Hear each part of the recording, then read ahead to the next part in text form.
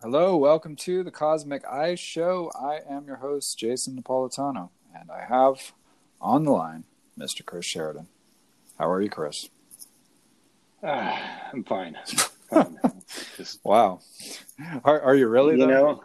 I am. And Okay. it's a relaxing weekend after several weeks of intense activity. So, yes, I feel like I'm coasting. You're I'm coasting now. neutral and the clutch is in, and I'm just letting the road take me the rest of the way. Yeah, Inertia is carrying you forward.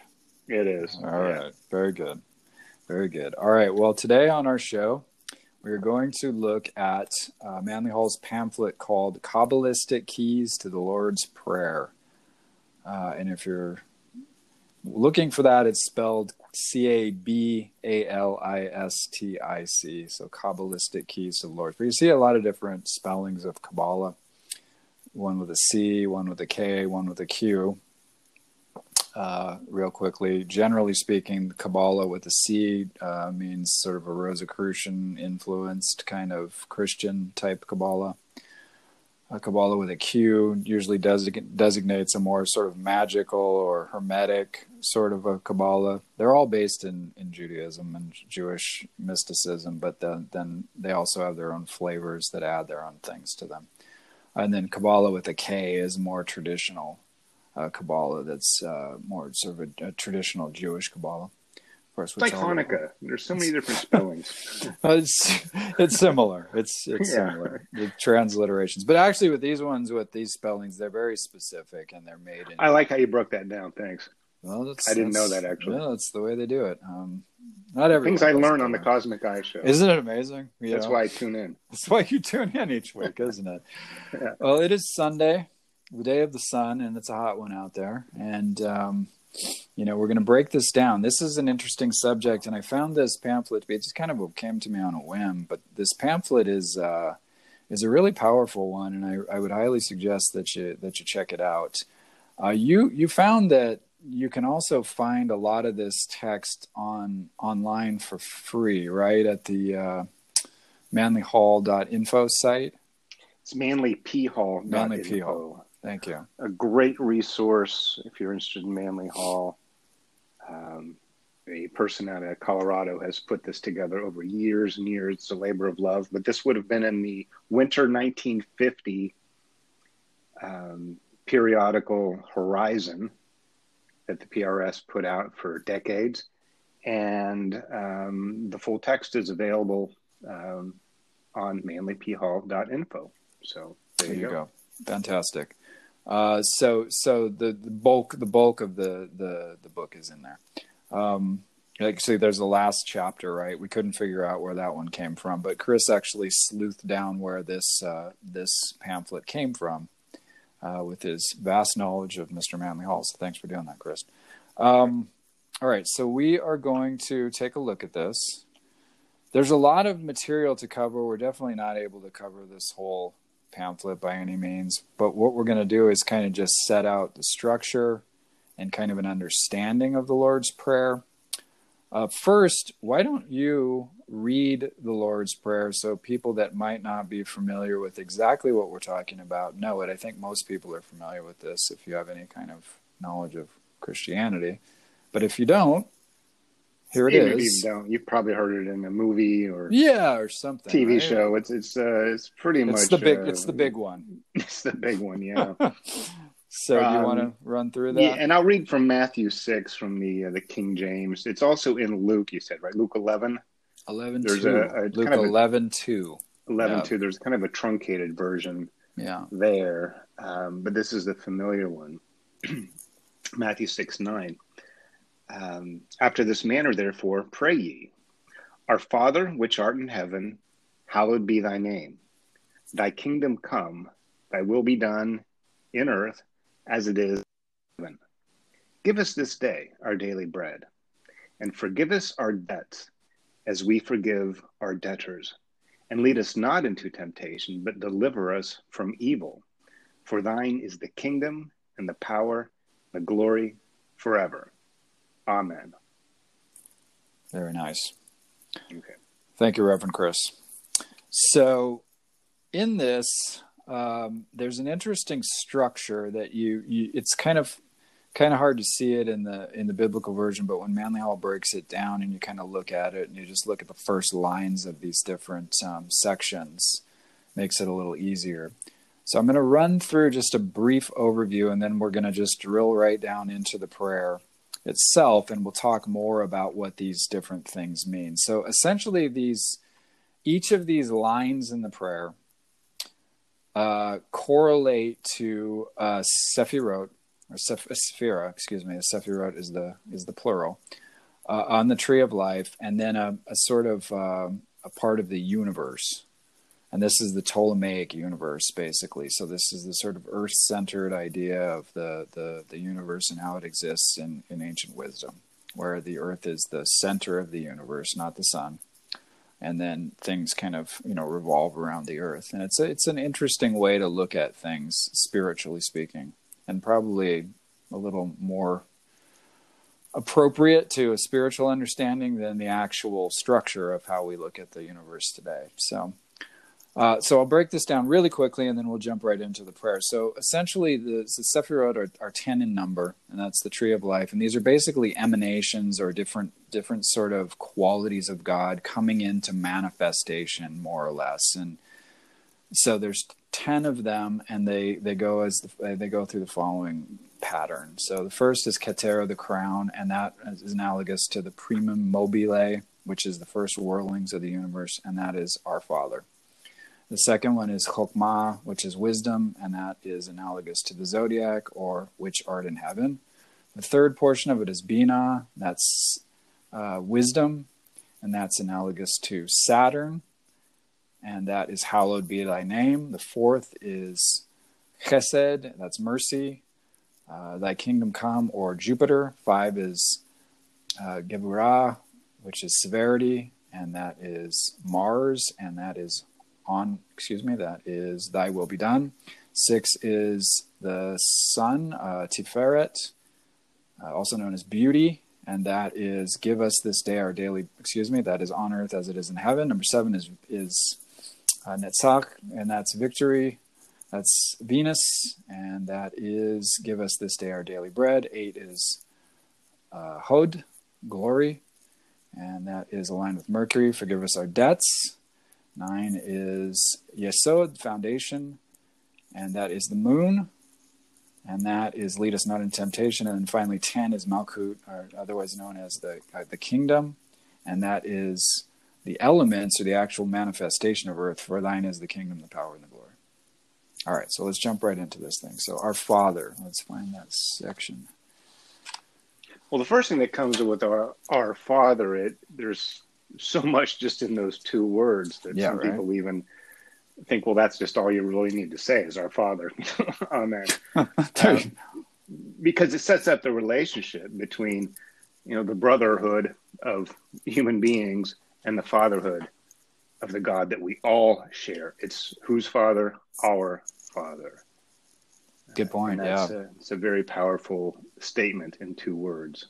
Yeah, absolutely, and it denotes us the unity, doesn't it, between us all and human experience, and that's that spiritual unified element behind all of this stuff. All right, so again, looking at our Father, where this starts out, we see that unity to begin with, and that's really where the whole thing begins. And just looking at this, just to kind of say something about the structure of this, just looking at the idea that there is a structure to this prayer, I think is really powerful, because it kind of allows you to break it down and think about the meaning in terms of creation. Because what it's really trying to explain is this theory of emanation, where you're seeing this gradual unity turn into the multiplicity and turn into materiality, in a sense. There's behind this, even there's something called the Ein Sof, which is basically this sort of infinite, eternal sort of thing. And then and then at the unity part of it, the Our Father part of it, that is kind of where creation begins. It's the a sort of Manly Hall likens it to an opening eye, which I found was very interesting. It's like, a coming to consciousness. It's a sort of a unity or a knowledge of itself in infinity, in the eternal world, in essence. And then then that's the beginning of a possibility of manifestation, which I think is interesting. But just to know that these 10 parts of this thing are there, so that if you do use this Lord's Prayer, say this Lord's Prayer, that it gives it extra meaning and depth. And I think that's really interesting. And, much, if not most of the Bible is like this. And that's why it's such an endless source of mystical information, because it was designed like this. But, people would have you believe that you're supposed to take everything in the Bible literally, and religion has said that. But then also at the same time, a lot of the critics of the Bible have done the same thing. Materialists and scientists have done the same thing. And so they look at the Bible literally, and then they miss the wisdom and the depth and the mystical teachings that are there. And this is one of those things where, people rotely sort of say this prayer. It's part of the Catholic tradition, the Orthodox tradition. It's part of, evangelical and Baptist traditions. It's in all, forms of Christianity nearly. And people just kind of say it and they don't really think about the structure of it. But it's very purposefully put together like it is and laid out. And you can see it, and you read it from Matthew. It's set apart, in the text itself as almost like it looks like a little poem or something. And they didn't have to put it that way, but they did. And so when you find things like that in the Bible, you really have to take a second look at them. Things that are set apart, things that seem a little different in a section, something that's laid out in a strange way. They did that on purpose. And it translates over to the English version of the Bible because they're trying to take the Greek and turn it into, in the case of the New Testament, take the Greek and turn it into English that's pretty properly rendered. But they tried to keep the structure and the way that it looks in certain manuscripts and so on. And so that's where you get these little parts. So, looking at page 15, talk a little bit more since you started this on Our Father which art in heaven, and then we'll move on to the next section after you do that. Well, like I mentioned, it's the common Father of which all creation, including man and including the elements and the animals and everything else, shares this common source, this origin of all that is. In Taoism, it would be the Tao, the undifferentiated Tao that then becomes the two with yin and yang, then become the three, then become the 10,000 things. But this is this common source and common heritage that is shared, not only among all the people, but the creatures and even the planets themselves. So as we go down through this series of levels, each one still contains DNA, if you would like to use an analogy, of this Our Father. Mm-hmm. And this heaven is, you could consider it space, where the galaxies and quasars and black holes are. And it's the ground from which all things can evolve or become involved. And it's the furthermost, that is, outer reaches of outer space. Mm-hmm. And it is also the innermost within our own souls. Yeah. And the innermost is just as deep as the outermost, but that is the heaven that I believe this is, referring to. That's a good point. And I think also what's an interesting thing, and this is kind of one of the clues to it too, is that, it's likened to in that scheme that I laid out at the beginning there, the primum mobile, which is Latin for prime mover. Another sort of idea is first whirlings, the first motion, something like this. So it's really, it's just this sort of place where it's like the very faintest, and again, all this is symbolic, it's not concrete, but it's this very faint idea of just, sort of movement, which is initiating creation. It's prior to creation, because you'll notice when we get to the section, hallowed be thy name, that relates to Saturn, that's when creation really begins, as we would think of creation per se. That's something that we might recognize as an actual sort of creator type energy. But this is before that. This is the first this is like kind of like the idea of the God beyond God, in a way. If you've ever heard that idea, you've got to get beyond your conceptions of God to really understand God. This is sort of that, Is that a Gnostic that's concept? that is in a Gnostic. Gnosticism might use it, I think. They would. Of God. Yeah, definitely. And so there's Gnostic overtones to this whole idea, to be sure, the way that this scheme is laid out. Certainly, in some Gnostic sects, the idea that Saturn would be analogous to the creator God in Judaism, and is creating something where it's trapping, our spirit in matter. That's one idea in a certain sect of Gnosticism. Not all Gnostic sects believe that. There was a range of ideas regarding that, but certainly there was the idea that there's sort of creator that we can conceptualize, and then there's something beyond that, and that's what this is hinting at. There's something beyond that. So it's and in this, he's talking about the zodiac relating to the heavens.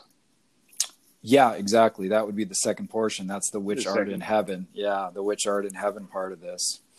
And those, even the ancients, this ring of 12 animals, those are archetypal patterns. Mm-hmm. They're still above creation in a sense. Those are manifest. Those are archetypes and patterns that influence and help, determine like the recipe of what's going to be created. Exactly. But they're still not quite a thing, but it's the ground from which these things come. Well, and also they're archetypal, they're fixed.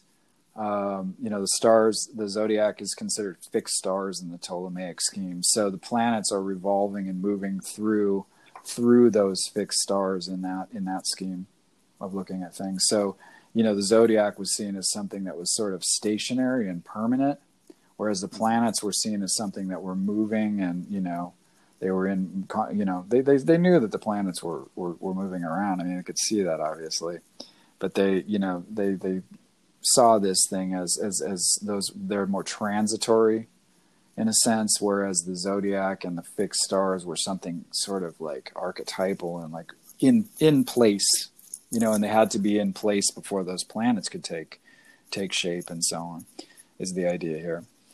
So moving on to that, then let's talk a little bit about that section.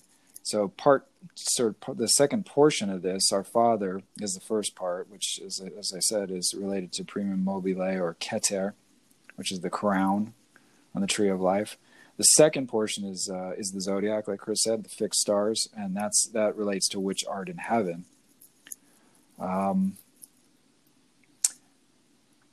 And Manly Hall points out heaven is the highest abstraction of place or space itself. Right? And he says the Creator is everywhere present as the one source of the beautiful and the good. Heaven is the furthest most and innermost. I think you said that, actually. That which transcends all place in terms of quality, and all space in terms of quantity. So that's an interesting way of looking at that. So that's referring to that portion of it, which art in heaven. And that, as I said, refers to the zodiac. So one of the other ideas that we'll quickly get into, and then we'll move on to this next section, is that, so this is a Gnostic idea. This is also an ancient idea that comes from Hermetic tradition. The Divine Pimenter of Hermes talks about this, and Ishtar's Descent speaks of this. And then there's an idea of the Gnostic descent of the soul through the planets. So that as a soul, or we as humans are coming into manifestation. We move through each of these phases. We go from that Our Father place, that first whirlings, that primum mobile portion of things, and then we're coming out of that. That's the sort of womb of creation, as it were, the sort of beginning. And then we move down through these stages, through the zodiac, through Saturn, through Jupiter, Mars, Sun, Venus, Mercury, Moon, and then finally into manifestation as a human being. So the way to go back then, the way to regeneration back to our home, our Father, the first whirlings, the beginning, is back up the ladder, essentially. So we came down through a certain phase, and then we've got to go back up. And so you go from the moon, Mercury to Venus, to the Sun, Mars, Jupiter, Saturn, through the zodiac, and then boom, back there. And so, those are an interesting set of ideas. They also relate to the chakras, although in an opposite way. So in the chakras, you're moving up from Saturn up to the moon. So it's kind of confusing, but it's because of the way that we're formulated. Our material body is formulated, so we have to go kind of in the opposite direction to go back home, as it were. If that makes sense. It's an ancient concept, probably one of the oldest religious traditions, astrotheology, and that's our connection to the stars. And to come into Earth, and each time we pass through one of these layers or spheres or orbits through which these planets travel, we pile on another degree of limitation because we are moving from unlimited to limited manifestation. And each one has a different quality, and that's what we're talking about through here. It's the coat of many colors. And then as we go back up again, that's Jacob's ladder, and going back up to the stars and the 7 rungs with the 7 planets. So it's and after death, that would be a way of, the soul returning. But going through the orbits of the planets, it's where a lot of traditions have a common origin. And in a way, it just kind of makes sense, for us to become a human being. Well, okay, we're limited in so many ways. We have to be on this planet with gravity, and we have to eat, and we have to sleep, and we have all these things that say an undifferentiated, unconnected universal spirit wouldn't be bound by those things. So it's a very necessary process to get to where we are. So it's not really a bad thing, all these degrees of limitation. It allows us to be in this elemental world in a physical body. Good point. I suppose you could, there's again, though, there's that Gnostic view as well, though, that actually, we're trapped in this physical body. So it does depend on I guess how you look at it in a sense. But even there, though, they do recognize that there's something to be learned, and there is a home that you're going back to, and so on. So, interesting point, though. All right, so the third section of this is hallowed be thy name. Our Father, which art in heaven, hallowed be thy name. That's the one that corresponds to Saturn. And so this is where you kind of come into connection with the idea of the Creator, that we would think of as the Creator of the universe, as it were. Prior to this, it's a little more sketchy and a little more hazy. Now we're starting to begin to understand this idea that there's something coming to creation. So then, what Manly Hall says about this, God is to be experienced as paternity rather than as a despotism. So he's pointing to the fact that there's a loving God, there's a loving Creator God, and he's to be loved rather than feared, to be known rather than adored, and to be experienced rather than to be accepted. The transmutation of authority, or Saturn, into the realization of inanimate participation is the secret substance of this section. The transmutation of authority, Saturn, into the realization of inanimate participation is the secret substance of this section. It's very interesting. And hallowed, just to take a look at the word itself, has a common origin with holy, with an H, and whole with a W, wholesome, which is also where we get healed. So there's this wholeness, be thy name, that is complete in itself. It's complete. That's a great hallowed. Hallowed, you think, well, it's venerated and the hallowed halls of justice. Sure. But it really has to do with wholeness and holy, that connection between being complete and being holy. Oh, yeah. Good example. All right. So the next section, then, we're moving down into thy kingdom come, thy kingdom come. So our Father, which art in heaven, hallowed be thy name, thy kingdom come. And this is the fourth portion of this 10-section prayer. It corresponds to Jupiter, and it corresponds to Chesed, which is mercy or loving kindness in the Kabbalistic system. So in this one,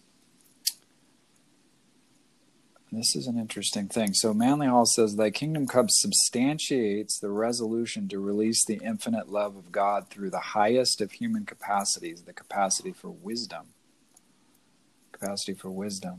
So you're really kind of asking that this wisdom is bestowed within yourself and that it's released within you, and that capacity for wisdom is utilized.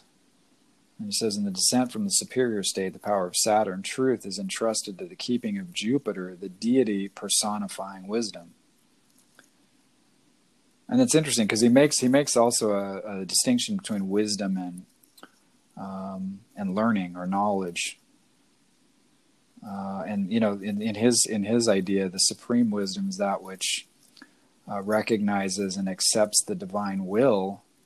And so it's not an ego-oriented wisdom. It's something that's more of a receptive wisdom to something higher than itself. And that's what it's.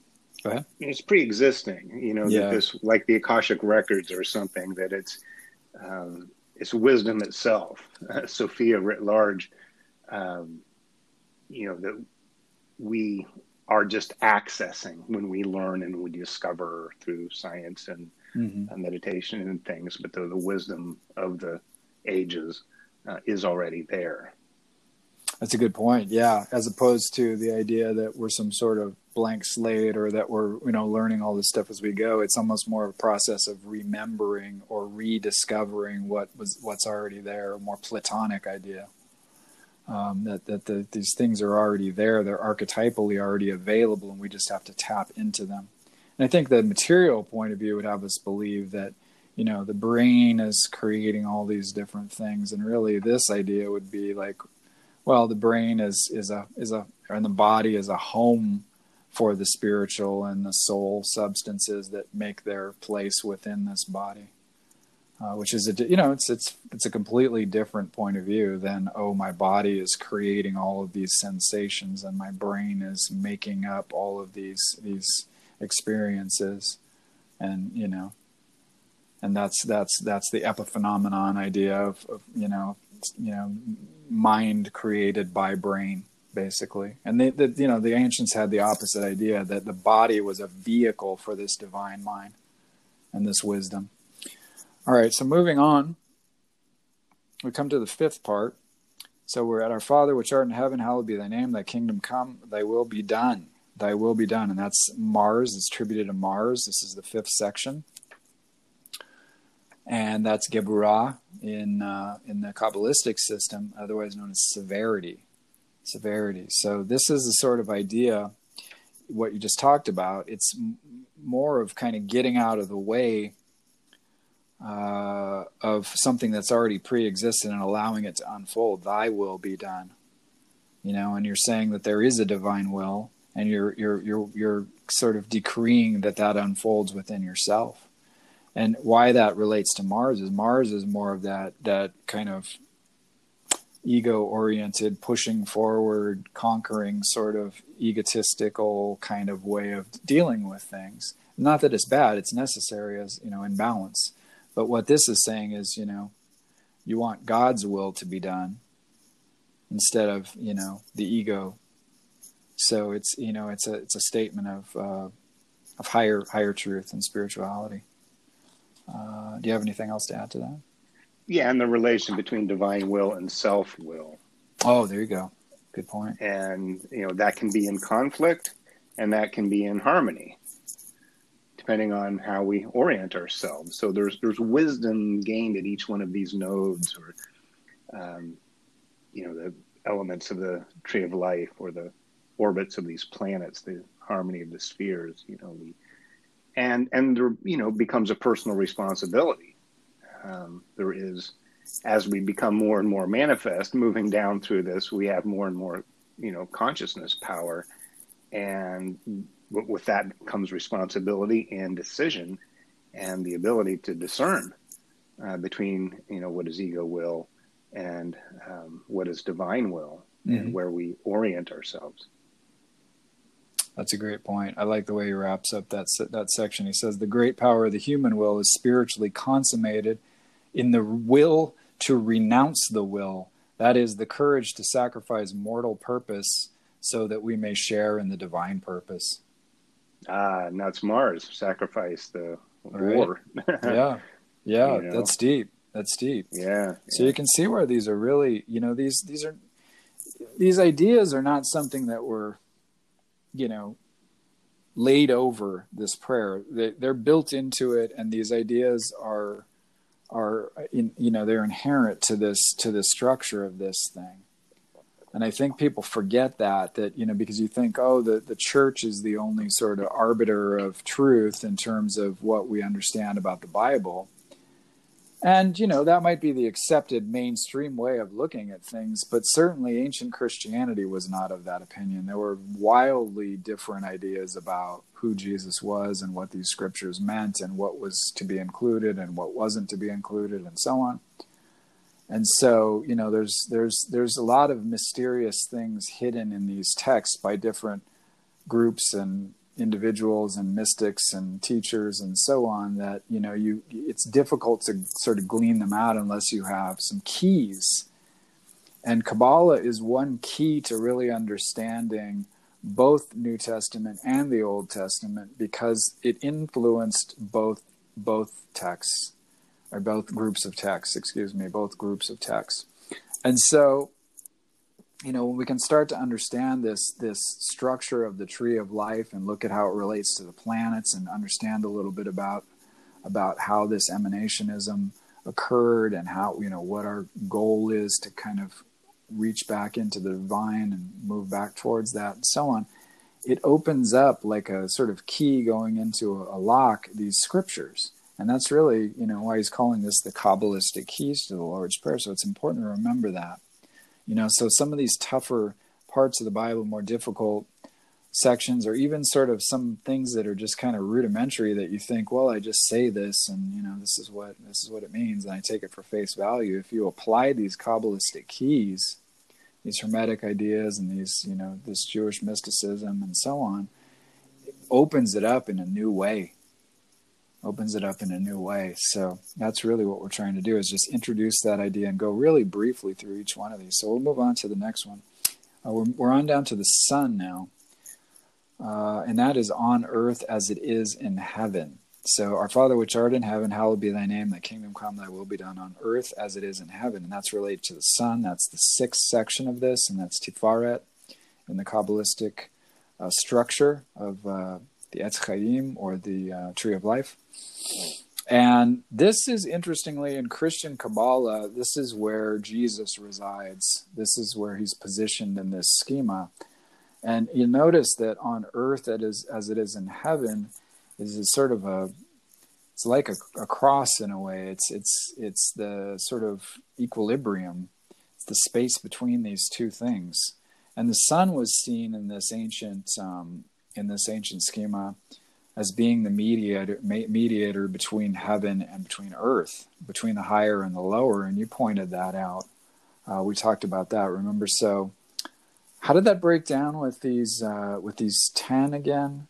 So it was the first 5 are like a part of the soul, right? There's 3 sections of the soul, right? Well, there's the superior and the inferior. Okay. Again, sometimes using this terminology, we're not talking about, this is better than that. It's just what is beyond and what is within, or what is exterior and interior. And in the Ptolemaic solar system, or universal cosmology, the sun is in the middle.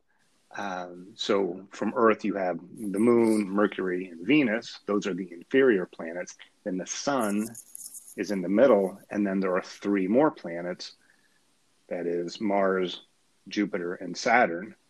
And by 7 planets, this is what the ancients were able to see moving through in the sky against the backdrop of the zodiac and the firmament by the naked eye. And though through telescopes we have discovered other planets, those same 7 planets, of course, the moon and the sun being luminaries, and then the other 5, are still the only ones we can really detect without assistance moving through the world. So the sun is in the middle. It's the middle ring of the 7. So there's 3 above, 3 below, and then it's in the middle. And this is great because, even the word pyramid means fire in the middle. So again, you have this fiery luminescence in between. And with Divine Pymander, again, it's the as above, so below. Oh, on good Earth point. as it is in heaven. Yeah. And it's this sun that is the mediator. And then if you take this S-O-N, Son of Jesus, the Son of God, that it's, again, how we can be a God man or a man God, depending on which way you're looking at it. And so this is the one I like. And also the Sephiro is beauty, I think is the... that is correct. It's Tiferet, and it is beauty. Yep. And what could be more beautiful than this harmony, this balance point? That's a great between, point. Yeah. These planets. Well, and then the analogy then goes interiorly to the soul. The first 3 of those, the first 5 of those are related to the divine soul. The 6th, the sun, is the mediator, like you said, and that's analogous to the human soul. This is in a tripartite sort of soul looking at it this way. The human soul, and then the sort of lower animal soul is Venus, Mercury, Moon, and Earth. It would be the sort of more earthy, sort of animal, instinctual portion of the soul that would relate to. And the sun, solar, S-O-L, soul is the name of our star, the sun. So even etymologically, you have this connection again. Yeah. It's pretty deep. It definitely. So, all right, moving on to the next one then, so we can get through all of these. This is section 7 of the prayer. So, Our Father which art in heaven, hallowed be thy name. Thy kingdom come, thy will be done on earth as it is in heaven. Give us this day our daily bread. Now, this is related to Venus. And this one is Netzach. If I'm just double check that, make sure. Yep, and that's victory, related to the planet Venus. So this is the idea of bread, yes, and Venus as being a sort of symbol of that, as Venus is related to Ceres and is related to the harvest and things like that, in essence, but also related to love, of course, love and beauty, and Manly Hall. And bread is not just something you make a sandwich with. Yeah. The bread of life. Man cannot live by bread alone. Exactly. It's both. We need that material substance for our sustenance, but you can't live by it alone. It's not a life. Yeah. It's an existence, but you're not really living. It's the bread of life. So it's the soul stuff. It's the spirit, and love too. Being, how can you live without love? Mm-hmm. That's a great point. And yeah, that bread is a symbol of that bread of life, like you said. Exactly. And that's used a lot in the Bible. Of course, all these kinds of, wheat and bread and planting metaphors and stuff would have been really powerful to, people living closer to the earth, right?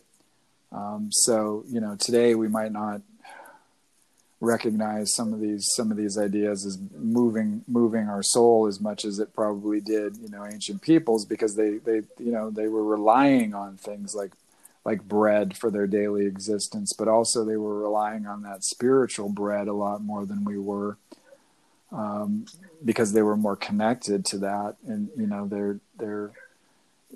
were living more mythologically and closer to the psyche, closer to the soul, closer to the unconscious than we are today. And bread also connects us with each other. You sit down at the table for a banquet, or you break bread. Break bread, yeah. As is sometimes said, with it, you're sharing something more than just, again, just a loaf of sandwich material. It's just, breaking bread. We're sitting down together and we're sharing in an experience of each other. That's a great point. That's that idea of that sacrament. And that's what Manly Hall says. This is the true meaning of the consecrated wafer used in the Christian sacrament. So it ties into that idea of the Eucharist and taking that sacrament, that holy wafer, consecrated wafer. All right. So the next section then is section 8, and that is Mercury. And Mercury is related to, on the Kabbalistic tree of life, Hod, and that is splendor, otherwise known as splendor in English. And this is forgive us our debts. Forgive us our debts. And forgive Just a point of contact here. Yes. A lot of times the Lord's Prayer says, forgive us our trespasses as we forgive those who trespass against us. That is in Matthew, but that's after the Lord's Prayer. It goes into like an explanation after the Amen, which is the end of it. In the prayer itself, it is forgive us our debts as we forgive those who are indebted. Good point. And a lot of people actually do use that other one where they do say, forgive us our trespasses in their Lord's Prayer. So that's not in the book. I mean, it's not there in the book. Let's put it that way. Yeah. Well, that's one translation that they made of it, and they've, like I said, it is something that's come into kind of popular use, and I think that's the one that they use in the Catholic tradition and in some translations. But the interesting thing there that we talked about this earlier is there's a difference between, in some ways, like symbolically, there's a difference between a debt and a trespass. A debt, I think symbolizes something a little bit deeper. I almost feel like there's something karmic to it, something you're carrying with a debt, and you're really going beyond that. And then there's another interesting thing about this line. It's forgive us our debts as we forgive our debtors. But then Manly Hall points this out in older versions of it. It's forgive us our debts as we have forgiven our debtors. So it's implying that you have to have that forgiveness before you can approach God with a prayer. You don't go in holding on to an idea of this guy trespassed against me, or this guy owes me, or this thing happened, or I'm carrying around this burden or this guilt or whatever. You almost have to let that go. Not even almost. You have to let that go before you're able to even approach God in this holy way. And it's kind of saying that. I think forgive is the operative word there. Right? Yeah. As forgive us, but also as, I've already forgiven those people that I feel like have, owe me, or who have, done me some sort of wrong. Before I'm even asking for forgiveness, I'm saying, I've already made that contrition in my own heart, right? And I think that's Mercury being the messenger of the gods. Also, in this planetary version, what message are you sending? If you don't make right with your brother, human being on Earth, what case do you have to present to the Almighty? Sure. This is the message that's being given, and it's being sent upwards. Is that we have to make right here, right here, right now. Right here, right now. Um, Exactly. so that ours, and to the degree to which we forgive, Yeah. we will be forgiven. Yeah. And But it Mercury, happens here. It happens at home first. absolutely. Mercury also deals with communication. Yes. So that's, that's connected to what you're talking about there, in terms of our personal relationships, our communications with others, our forgiveness, our connections, and so on that have to do with this, that area. All right. So moving on to, we just did lead us not into temptation. No, we did not. I'm sorry. We did forgive us our debts. So the next section then is lead us not into temptation. So here we are so far. Our Father, which art in heaven, hallowed be thy name. Thy kingdom come. Thy will be done on earth as it is in heaven. Give us this day our daily bread. Forgive us our debts as we forgive our debtors, or as we have forgiven our debtors. Lead us not into temptation. That's section 9. This has to do with the moon and Yesod on the tree of life. Yesod on the Kabbalistic tree of life. So it's also known as foundation. Foundation. So this section in the moon's an interesting luminary. It's an interesting planet. Obviously, it's not considered a planet anymore, but in their scheme, it is still a planet. It has to do with the unconscious. It has to do with a certain amount of reflection. It has to do with the sort of astral world and magic. There's a whole sort of life that exists around the moon. It's reflective of imagination, creative imagination, and so on. So what this section is kind of getting at is, I think, what Manly Hall says anyway, and I think this is interesting. It's like so closely is man enveloped by the phantoms of the lower imagination that he has resolved to transmute them, and he requires that the lunar power shall deliver him from the evil thing. So in other words, you're trying to sort of transmute or change or overcome some of these sort of negative ideas or dark ideas in the lower imagination and things like that. So that's related to temptation, I think. Lead us not into temptation. And, of course, the positive side of our imagination is that it allows us to transcend and allows us to move up through these different rungs on this ladder. And that's why, going backward or going, backwards, not coming down into materiality, but moving out of materiality in essence, spiritually speaking, and up back towards our spiritual home. The first step in that is moving through the moon sphere. And that again, that imagination is involved, the unconscious mind is involved with that idea, and so on. So there's a lot to that. Do you have anything to add to that? Well, there's certainly a lot you could discuss about lunar symbolism. It's at night. It's reflected light. It doesn't have light of its own, at least not that we know of. But the light is borrowed from the sun, and the moon is ever changing. At least in the illusory sense that it seems, with the lunar phases, every night it's in a different phase and a different position. But we also know that the moon only shows the same face to the earth, whether it's illuminated or not through the reflected light of the sun. It's in that synchronous orbit where we still, so it really doesn't change. It has the illusion of change because of the angle, again, in relation to the sun from our perspective.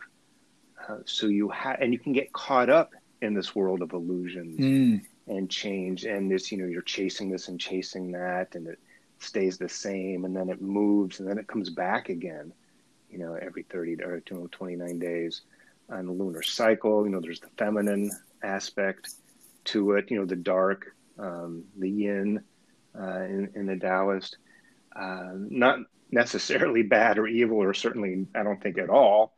It's just a different type of a quality, but that's where this kind of temptation thing can come in. Is we're oh gosh, it's a half moon, oh it's a crescent moon, oh it's a full moon now, it's still the same moon. It has this illusion, and it looks very different every night. I think tonight actually is a full moon in the sky. You can see it very close to Jupiter and Saturn. Very interesting astronomical alignment on this day. But it's again, it's this illusion, or like the world of Maya, that it seems like there's all these different things, but it's really kind of the same thing. Good Just point. looks different, and that you can be chasing it and tempted to be moved this way or that way. Yeah, that makes So sense, and that lead us not into temptation. Then is a very, very succinct way of kind of describing all those ideas and symbols, and at the same. So it's got a positive side, which Manly Hall talks about. By imaging, we are able to extend above ourselves and to experience as a mood a state of consciousness which we are seeking to attain. In other words, that's the positive use of imagination, or it's got this sort of connotation of imagination, sort of darkly used, or having us in this sort of state of confusion or negativity, or getting caught in the temporal ideas and so on. So that's an interesting one. That's an interesting section. All right, so moving on to our last section, section 10, which deals with the earth. It deals with the elements. It deals with what's known as Malkut, or the kingdom. This is actual physical manifestation itself. And at this point, this is the last portion of the prayer, and it's for thine is the kingdom, the power, and the glory. And of course, its own little sort of subsection, which we'll talk a little bit more about after this, is the Amen part of it. But this section is for thine is the kingdom, the power, and the glory. And I think really right off the bat, what that's saying is, look, you're giving over the credit to the manifestation of life to God. For thine is the kingdom, you own it, the power and the glory, it's all yours. You're making really a statement that the universal spirit is behind all of this, and you're really recognizing that this is an effect, and that the cause is back up at the top of this section, the Our Father portion of it. So that's really what that's representing, I think. And then you have the idea too that that there's a sort of final statement of faith in this. Manly Hall points that out: a complete dedication of oneself to the truths that have already been visualized in the substance which has started to show themselves within yourself. So in other words, the things you've been visualizing, praying on, imagining, building in your own mind are actually starting to come to fruition. And so you want to make sure that those things are constructive and positive and spiritual, oriented towards a spiritual sort of home and things like that. So I think that's a really powerful thing to look at. This section is actually not in older versions of this in the New Testament. So this is where Manly Hall kind of points out, and other scholars have pointed out as well, that this is probably was put in by maybe more Gnostic or sort of mystical type of early groups and things like that, to round this out, to make this 10, and to also kind of really drive this idea home. So there's a lot in this prayer. We've barely unpacked any of it in this nearly hour that we've been speaking on it. But I hope we've touched on some stuff. I wanted to I'm going to pass it over to you. Say anything you want about for thine is the power of the kingdom, the power, and the glory. But this Amen at the end of it is a really interesting sort of exclamation point. I want you to talk a little bit about that. And whatever else you want to too, but just to kind of wrap it up. Well, also to make a note when from the Tree of Life, that this is the elements, this earth plane. Mm-hmm. The elements in the ancient context is not this periodic table of 100 and some compounds or atomic numbered substances. It's really the four elements. It's air, earth, fire, and water. That's Oh yeah, thank you what for the putting that ancients in. thought the earth Yeah, itself was composed of. And that's where a lot of, philosophy and, some arguments even took place in the ancient times of, which is the first substance? Well, is it water? Oh, no, is it fire? But there's always a relation between these four. So just to make note of that when you're that's a talking good about point. elements, you're Let me really add talking to about the that. big four. Let Yes. me add to that too. It's not just those physical manifestations of earth, air, fire, and water. There's a philosophical and symbolic construct behind those, and the ancients were aware of that as well. They did not think of these elements just as physical elements. There was also a sort of esoteric quality to them that went beyond the physical fire, the physical air, the physical water, the physical earth. They were living principles. They were living principles, exactly. Exactly. So thank you for Sure. putting those elements in. So we want to talk a little bit about Amen, and then we'll Amen. wrap this up. Well, it can come from the Egyptian um, Amen or Amen Ra, Yeah. and it's a notation of completion. That it is so, or let it be, Yeah. and it's really at the end. And I know we mentioned, but when you say Amen, that's the end. That's the end of the prayer. You don't really add anything. Wait until you're done, and then you say Amen. I know some popular preachers will say it at the end of every line, like, "Oh, isn't that a good point, huh? Amen." Like, give me an amen. Can I get an amen? It's like, no, that's the end. And we know this if we say grace before a meal. When we say amen, that's when you're done talking and then you start eating. Mm-hmm. But it's almost as if, say, you've gathered all these ingredients together. We'll go back to food. You have the wheat and the baking soda and the yeast, and you mix it all together and you knead it, and then you stick it in the oven. That's sort of the amen. Now we're going to fix this. You're going to fire the pottery in the kiln, to make it solid. It's kind of too late to add anything. Maybe save it for another prayer at another time. But it's almost like a decree that, okay, now let's make this hardened. Let's make this a cake. Let's make this a clay pot that can be useful now for us. Good point. Yeah. Yeah. It really, and it's almost, I like the idea of, it's almost like a decree at the end of it, let this be, or it is so, or, in some make it so. Make it like so. Star Trek. Yeah. Or, in some magical traditions, so mote it be is said at the end of an invocation or a prayer or some spell work. And so mote it be is used in Freemasonry as well. So, it's one of these ideas. It's like you're really kind of sealing it. You're sort of sealing it with a talisman almost, or something, or you're hitting print on the computer. Yeah. Or, you're activating really it. You're activating it, right?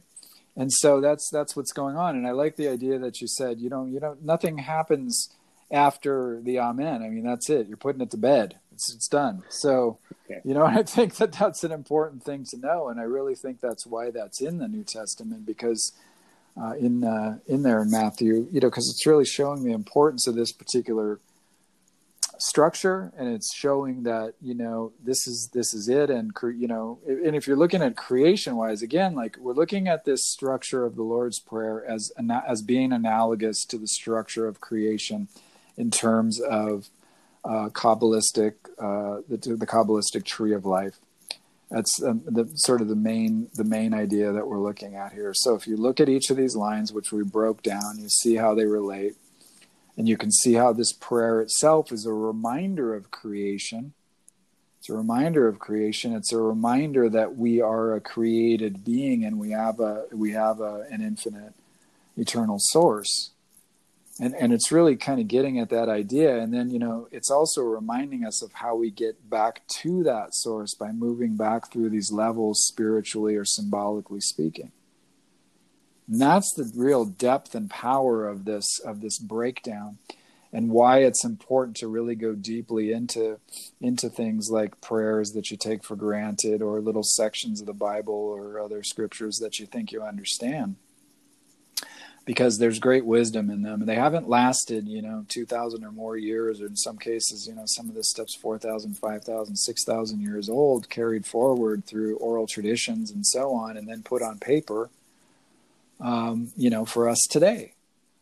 So, there's deep wisdom, and some of this wisdom goes back even further than that. We've talked before about the sort of idea that, history is probably much, much older. Human history is much, much older than most scientists give it credit. There's no reason to believe that there aren't rounds and different chains of being, and different comings and goings and incarnations of the earth and so on. I mean, that goes beyond countless billions of years past just this particular incarnation that we're in here on Earth. That's 8 billion years old or whatever it is. That there's a continuation, there's a coming in and a going out of experience.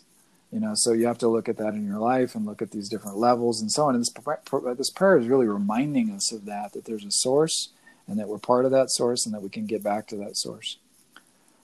Any final thoughts? Just a one-word sentence. Go for it.